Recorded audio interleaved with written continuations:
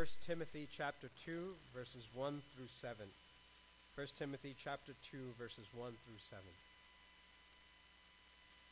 First of all, then, I urge that supplications, prayers, intercessions, and thanksgivings be made for all people, for kings and all who are in high positions, that we may lead a peaceful and quiet life, godly and dignified in every way.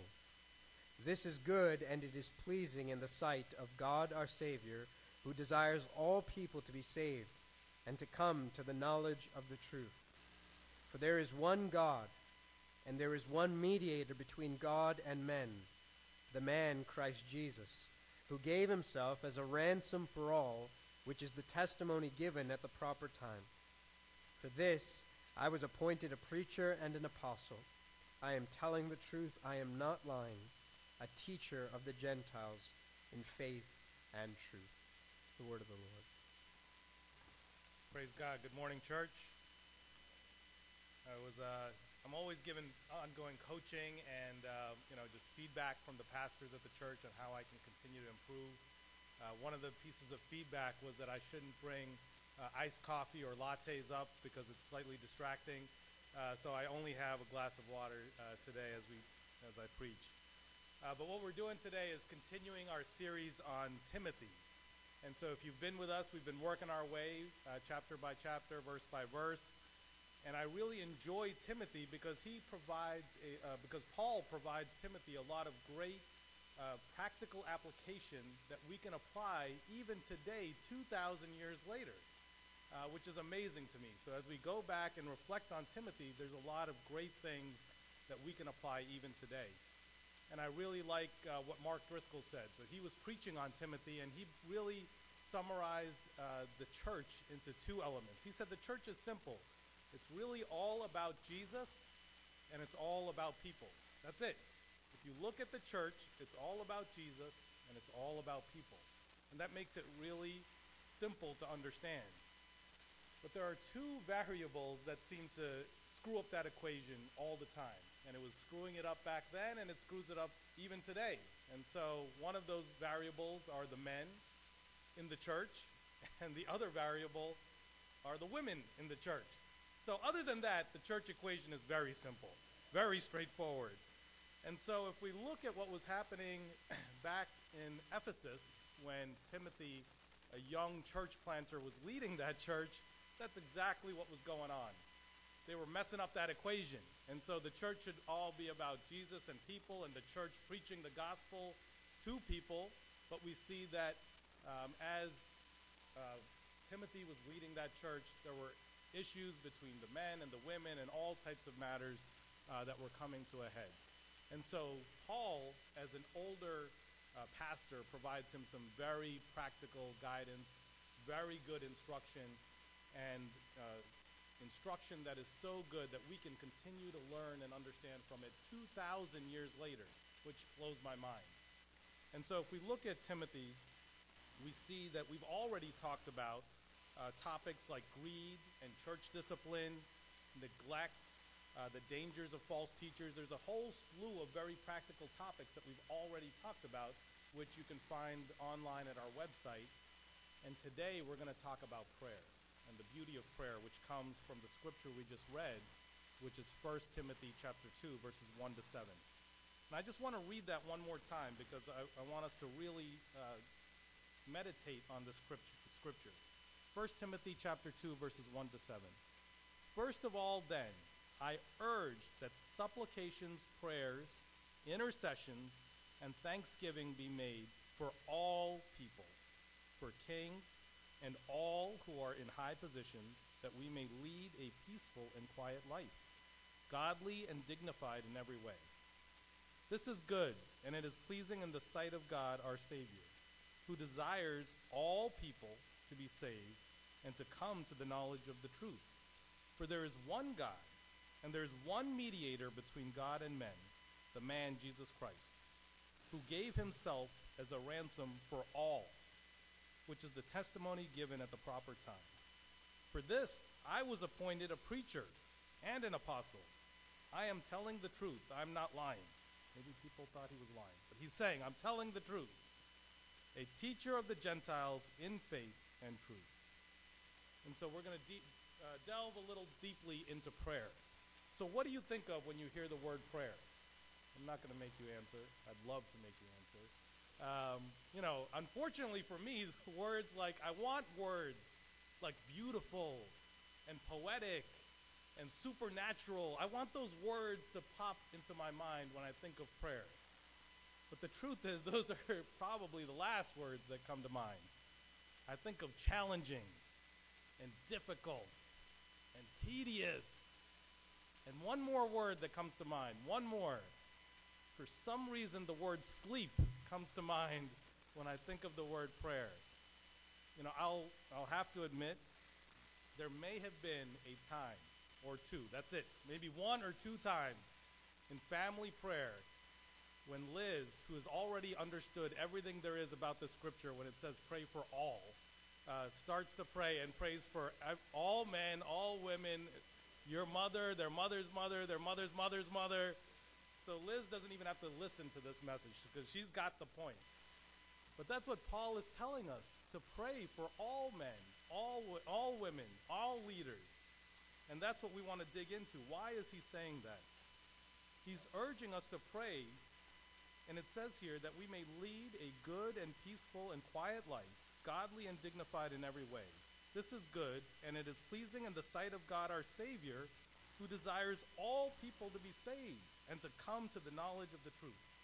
So we're not simply praying for our brothers and sisters that they may be wealthy, that they may be healthy, that they may have good lives.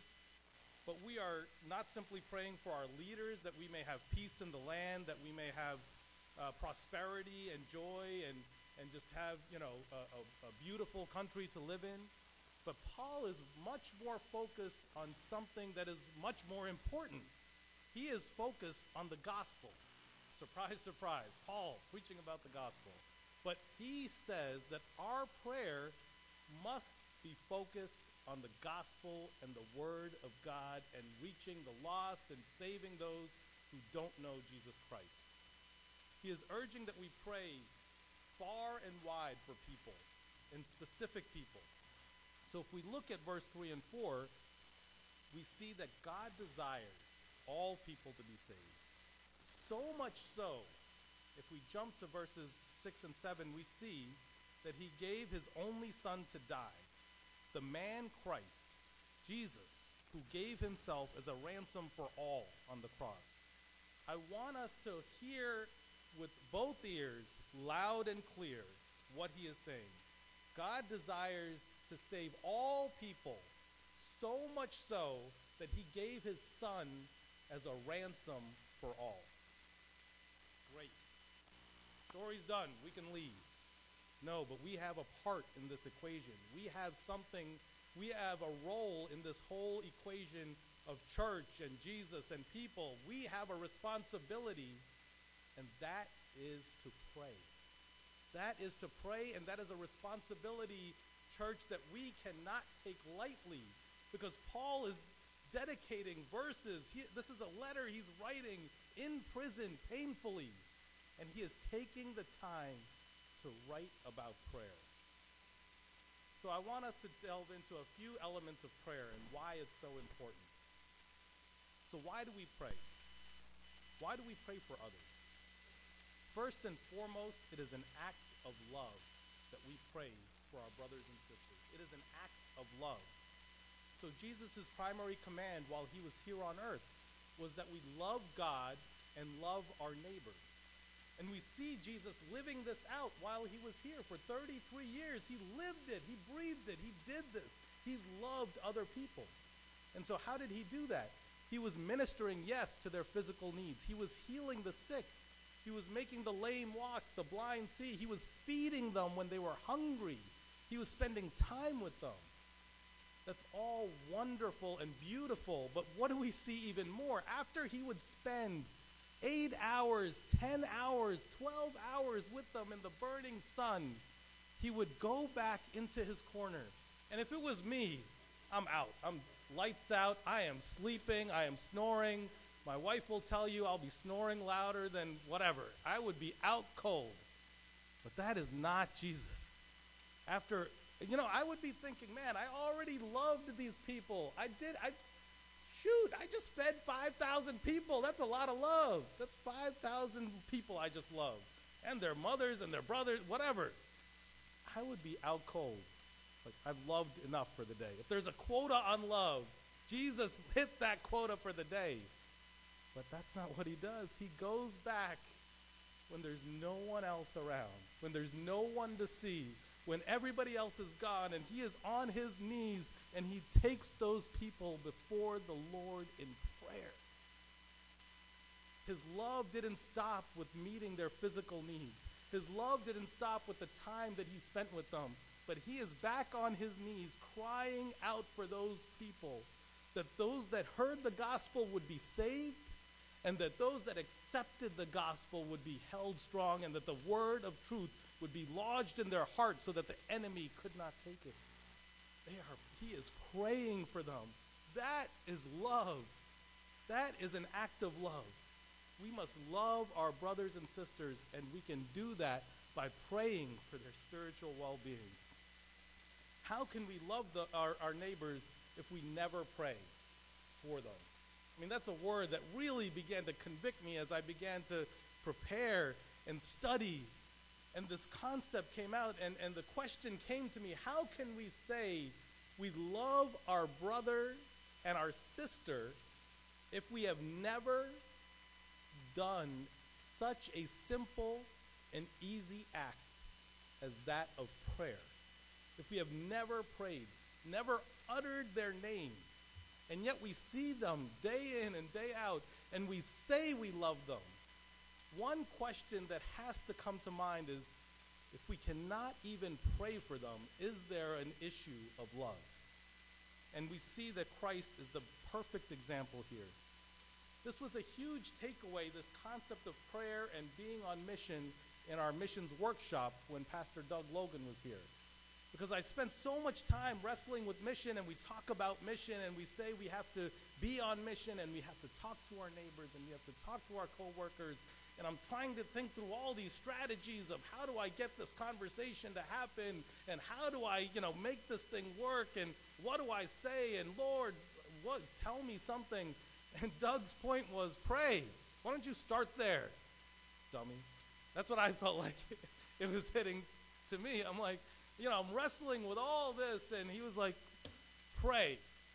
And that smacked me in the face, and then the gut and the side. I don't know. I was beating myself up. I felt like the Spirit was beating me up, which he should every day. That's a whole different thing. But I felt like, man, that is so simple and yet so true. How can we say we love our neighbors and our coworkers? How can we say we want them to be saved? And I have yet to utter my coworker's name in prayer. I've done it since, please. I've done it since. But up until that point, a very practical application for me, I wanted my coworkers to be saved, and there were coworkers' names I had never uttered in prayer. I wanted my neighbors to be saved. And in the neighborhood I lived in, I did not know their names.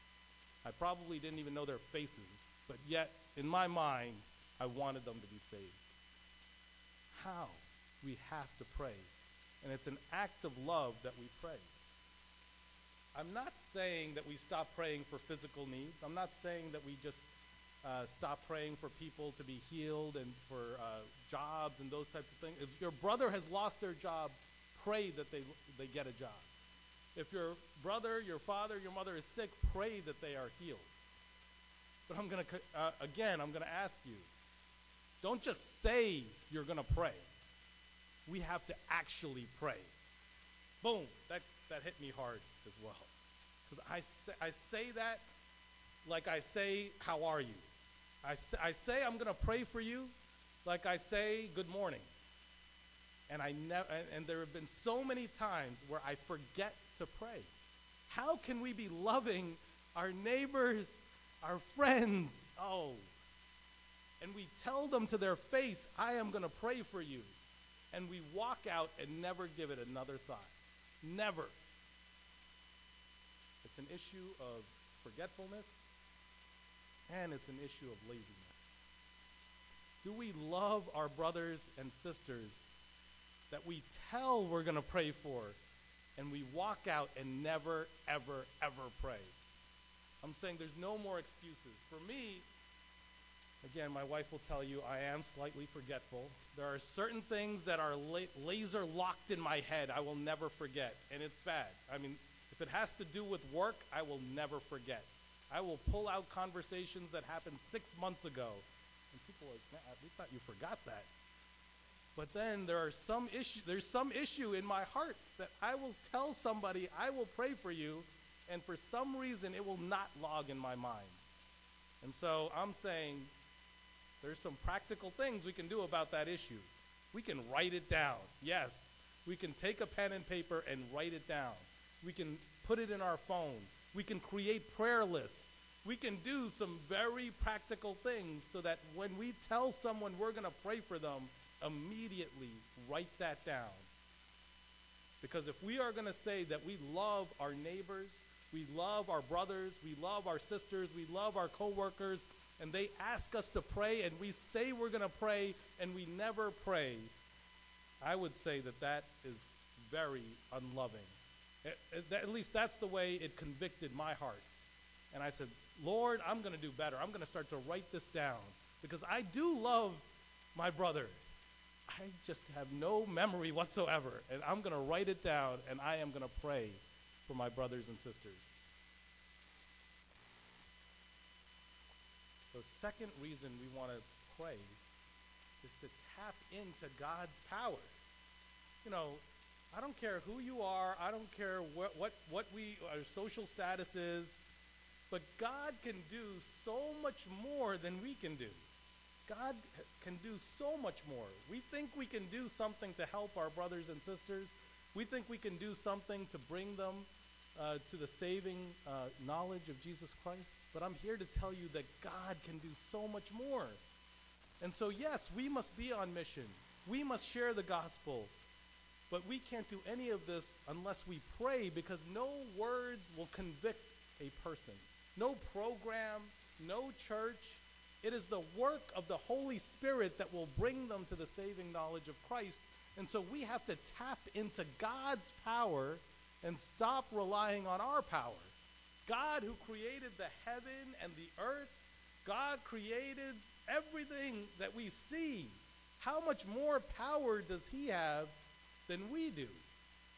And we can access that power by praying to him, by simply seeking his face. We are so used to relying on ourselves. We think we've got it all figured out. And in this culture, you know, it's all about being independent and doing things on our own. Ever since we were born, you know, it's all about independence and you figure it out. You have an issue, you figure it out. And if somebody brings you an issue, you solve that issue. Immediately, you start to think, hey, this is my issue to solve. And I'm here to tell you that, you know, there may be some things you can solve, but there is a God that can do that work on our behalf. You know, while Jesus was here on earth, he made the lame to walk, the blind to see. He's done so much, and he has power that we just do not. So let me give you a very practical example. And everything relates back to work because I'm there enough, and so I've got a few examples. And so I've hired some folks on my team, and they've been getting up to speed on how to work and operate at Comcast and the culture and the politics, and there's so many different things, and figuring out what it is we do and how do we do it. And so every now and then they'll run into an issue, and they can't get that issue resolved. Maybe it's a team that's not helping them. Maybe it's a goal or a timeline that was missed, and somebody's not helping to resolve that issue. And so they'll give me a call and say, Dennis, I've got this issue. This team is not responding. I've sent them emails. I left them voicemails. I've camped out in front of their desk. They don't want to talk to me. I need this from them to hit our timeline. Fine. That's fine. That's no problem. I'm going to send an email, and I'm going to drop a voicemail, and 9 times out of 10, that issue is resolved within the hour, after they've spent days and weeks trying to figure that out.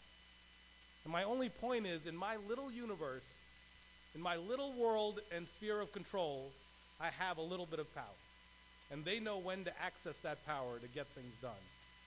And I'm here to tell you that we have a God who has infinitely more power, that has infinitely more capability and skill, that we can access anytime without condition.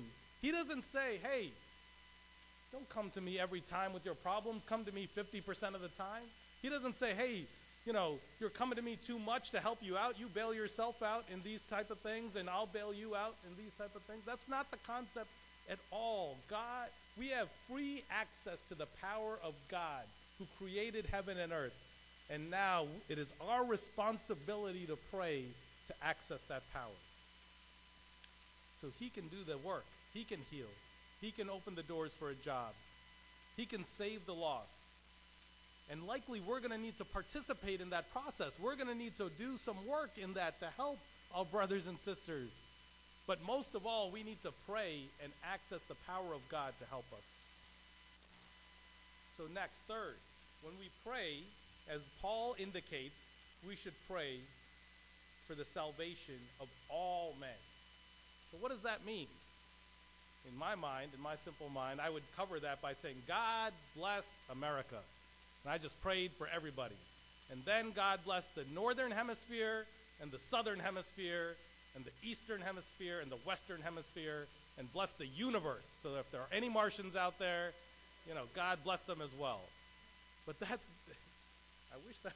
not the answer. That's not the answer. God is not saying just pray in generalities for all people. God is challenging us, and Paul specifically is challenging us to pray very specifically for all types of people, that they may be saved. Not just your friends, not just your family, not just people that look like you and act like you and think like you and walk like you and talk like you. But Paul is challenging us to pray very specifically for folks that don't have anything to do with your worldview, that don't have anything to do and want nothing to do with the way you think or look or talk or act. You may have neighbors and coworkers that are repulsed by the thought of you coming to church and some of your worldviews on social justice issues. But those are the people that we must pray for. We must pray for the groups that we support and the groups that we don't support and the groups that we abhor and hate. That this concept of hate has come out in the world, but we cannot be a church that hates. We have to be a church that loves, and the way we manifest our love is to pray. And we pray for all people, very specifically. And this was a huge conviction for me. I think for decades, I just prayed for the people I knew. There was a very standard set of people I prayed for, and that was it. And Paul is challenging us to pray for the people we know and love and are very close to, and to pray for those folks that are very, very different from us. Even if they are enemies of the church, even if they abhor everything we stand for, we must pray for those people. And so a great example of this is Paul. So some of you may know, before Paul was Paul, he was Saul, and he was the greatest enemy of the church in that day. And so his mission was not only to stifle the gospel and not only to stop people from becoming Christian. His main mission was to kill Christians. His main mission was to torture them, to persecute them, to destroy Christians. That was his objective. And I think back, man, if I lived in that day, I would be praying for that brother. I would be. I would be praying every day, Lord, send a lightning bolt and strike that man down where he stands.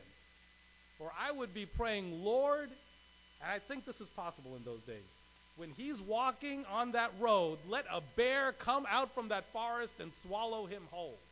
That would be my prayer. But I praise God that there were people in that day that had way more sense in their head than I did, that I believe were praying for Paul and crying out for his soul and crying out that he would be saved and that Jesus would meet him on his road. traveling to persecute Christians, and that Jesus would come and meet and transform him. And that is exactly what happens. On his road to Damascus, Jesus comes and meets Paul, enemy number one of Christians far and wide, because someone was praying. I don't know who. Ajay knows the whole Bible. Ask him. He'll find out who. But someone was praying, and he was transformed that day. Are we praying for all people? Not just our friends, not just our family, not just those that we are close to in some way, shape, or form, but groups and people and individuals that we may want nothing to do with, never meet, hate groups. Are we praying that God come and save them and transform them? Let us be a church that is marked with love and not hate, and let that love be manifest in our prayers. Fourth, we find Paul telling us to pray for our rulers and leaders and people in high places. And Paul is not just saying this so that we can live in peace and tranquility. I can understand how you would think that if you stop at verse 2, because that's exactly what he says. He says, let's live in peace and all that stuff. But then if you go on to verse 3 and 4, you can see that his true focus, as typical Paul, is that the gospel may go forth. We are praying for these leaders and rulers so that the gospel may go forth, because God desires to save all, and he gave Jesus Christ as a ransom for all. And so we have to pray for these rulers. The first thing we need to understand is Paul's context. When is he saying this? He is saying this in prison, and he has been imprisoned by the rulers and the leaders of that day. And he is there suffering. He is there under tribulation. He is there likely about to be tried, persecuted, and killed. And yet, he writes to the people of Ephesus and to Timothy to pray for these leaders. He says, pray for them, not to save his skin, not to pray that somehow he is saved, but he sees the big picture. And the big picture is that in that time, the gospel was going forth like wildfire, and people were being saved, and churches were being planted. And he is praying that the climate, the political climate, will be peaceful, such that the gospel can go forth. He is praying, pray for these leaders that it is peaceful and tranquil, that we can continue to share the gospel and that people may be saved, that lives may be transformed, that the word of Christ may go forth, that the truth may be proclaimed. That is why we pray. There's so many reasons to pray for these rulers, but we pray that the Lord's message may be heard far and wide. We have little ability to influence the day-to-day of our leaders. I don't know how many folks have the mayor's number on speed dial. I don't. Or the governors, or the senators, or the congressmen, or the president. We have little ability to influence their day-to-day. But I want you to be comforted knowing that Romans chapter 13, verse 1 says, let every person be subject to the governing authorities, for there is no authority except from God. And those that exist have been instituted by God. And so all of these leaders, every single one, has been placed there by God himself. And we can see that God uses these leaders many times to accomplish his goals, his objectives, his agenda. If we look at the Old Testament, we can see kings like the king of Assyria and King Nebuchadnezzar, who specifically carried out the will of God in accordance with his people, and they did not know God, they did not love God, they were the enemies of God. But they carried out the will of God because God gave them that authority. And then if we jump to Proverbs chapter 21, verse 1, it says, the king's heart is a stream of water in the hand of the Lord. He turns it wherever he will. So these leaders, they may not know God, they may not love God, and if that's the case, it is absolutely our responsibility to pray that they are saved. If we know that they are not saved, we must pray that they are saved. But then know that even if they are not saved, God has their power under control. That God can influence, that God can work through them, that God can do a great work through those leaders, even if they are not saved, because they have been given that authority by God himself. The key here is that we can impact many, many people through these leaders. These leaders can impact, God can impact many people through these leaders.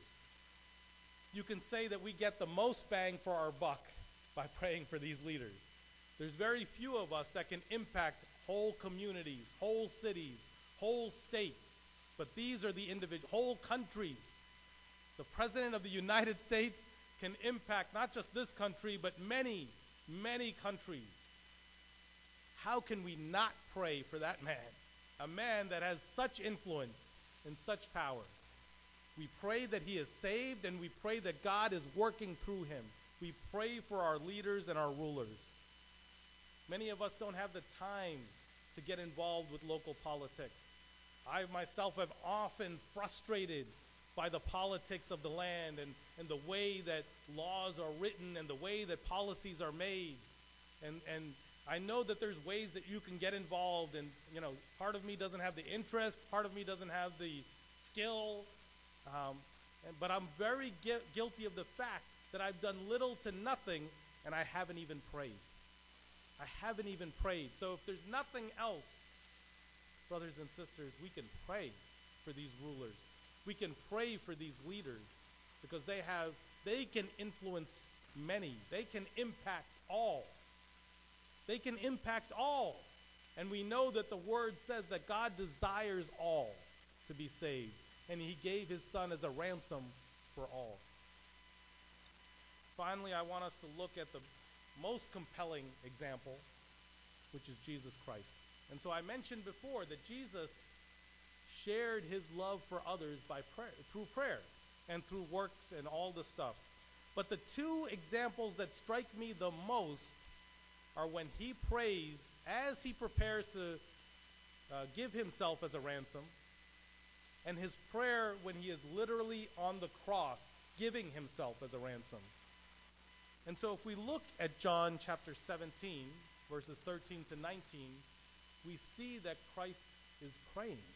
He's getting ready. These are the days leading up to the crucifixion, moments leading up to the crucifixion. He is about to be tried. He is about to go through incredible suffering as he offers himself as a ransom for all, as the scripture says. And Jesus is praying.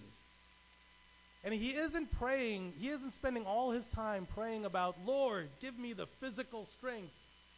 Lord, give me the mental strength. Lord, give me the emotional strength, which is exactly what I'd be praying for. The Lord, just get me the heck out of here. I mean, that's my prayer. Lord, make me, this doesn't even make any sense. Make me Superman, but he is Superman, he's Jesus Christ. But Lord, let me not feel the pain. Lord, help me to endure. It would be all about me at that moment. I'm sorry. All the love is gone. I'm praying for myself. But that's not what Jesus does. He starts to pray for those that love him and that know him and that accepted the word from him. And he says in verse 13, "But now I am coming to you, and these things I speak in the world, that they may have joy fulfilled in themselves. I have given them your word. I have given them your word, and the world has hated them because they do not know, they are not of the world, just as I am not of the world. I do not ask that you take them out of the world, but keep them from the evil one." And so he's praying and he's wrestling with God, not for himself, but for those that have accepted the word of God. He is praying for those people. He knows that all hell is about to break loose. He's about to be crucified. He's going to rise again. He's going to be taken into the heavens, and persecution is about to begin, and Christians are about to suffer, and he knows all this. And he begins to pray for them. God, hold them strong. God, give them strength, give them joy. Let the word be deeply rooted in their hearts. Let not the enemy attack them. He is praying for his brothers and sisters. And then if you continue in 17, sanctify them in truth. Your word is truth. As you sent me into the world, so I have sent them into the world. And for their sake I consecrate myself, that they also may be sanctified in truth. He is praying for their spiritual needs. He is praying for others, even in this time of peril and trial, even when he's about to undergo the most difficult experience of his life. He is praying for all men, for their spiritual well-being. These believers and followers that are about to go through persecution and trial, he is upholding them in prayer. But it doesn't stop there. If we fast forward a few verses and a few chapters, we find that Jesus Christ is now hanging on the cross. And we find Christ hanging there, beaten and bruised. We find him just physically exhausted, emotionally exhausted. We find him just barely hanging on for life. And he's there, hanging. Because he is a ransom for all. And because God desires all to be saved. And in that moment, again, if it was me, I would cry out, Father, send your angels and crush them. I would cry out, Father, remove me emotionally, spiritually from this place that I can bear what is happening. I'd say, Father, comfort me, strengthen me, help me. If nothing else, I would cry out, help. But we find that Jesus, in Luke 23:34, praying, Father, forgive them, for they know not what they do. He is literally praying for the salvation of those that hung him on that cross as he offers himself as a ransom for all. He is literally praying that they would be saved, even though they have tortured and humiliated him and are putting him to death. That is an act of love. And that is what Paul is commanding us to do today. He is commanding us to pray because we must love our fellow man. He is commanding us to pray to tap into the power of God because God can do so much more than we can. He is commanding us to pray for our leaders and our rulers because they can impact all, and they have such a broad span of influence, and they can impact all for the gospel. And if we look at Christ, he provides us that ultimate example. This is how we must pray. So let us not go forth from this place saying we are going to pray, but I pray that the Holy Spirit would convict us, knowing that God desires all to be saved, and that he desires them to be saved so much so that he gave Christ as a ransom. And now our role in that equation is to pray. May God bless you with these words.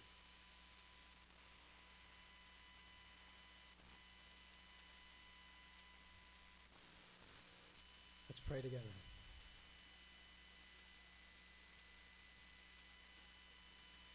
Father, in obedience to the word we have just received, we now pray together. And we do thank you for the heart you revealed in your word. We wouldn't know who you were except you revealed yourself to us, and your heart is one that desires for all people to be saved. And that desire fleshed itself out in your Son becoming flesh and giving his life as a ransom for all, paying our many debts that we could not pay. And Lord, now we participate in your great work by praying for the advance and spread of the gospel, that many and all would come to the knowledge of the truth. Lord, help us to love those you have called us to love and to express that love through prayer. Lord, help us to pray, and we do even today. We pray for our mayor, and we pray for our leaders, and we pray for our senator. We pray for our governor and our president. We pray for all those who exercise authority and leadership and influence, that they would know you and that they would rule wisely and well, and under their reign the gospel would advance and all would be saved. And we do give you thanks for our Lord Jesus Christ, to know that he died praying, and to know that he rose again, and even now your word says he is interceding for us, praying for us, upholding us in our faith. So we praise you for that. We give you thanks and ask that you would transform us by the hearing of this word. In Jesus' name, amen.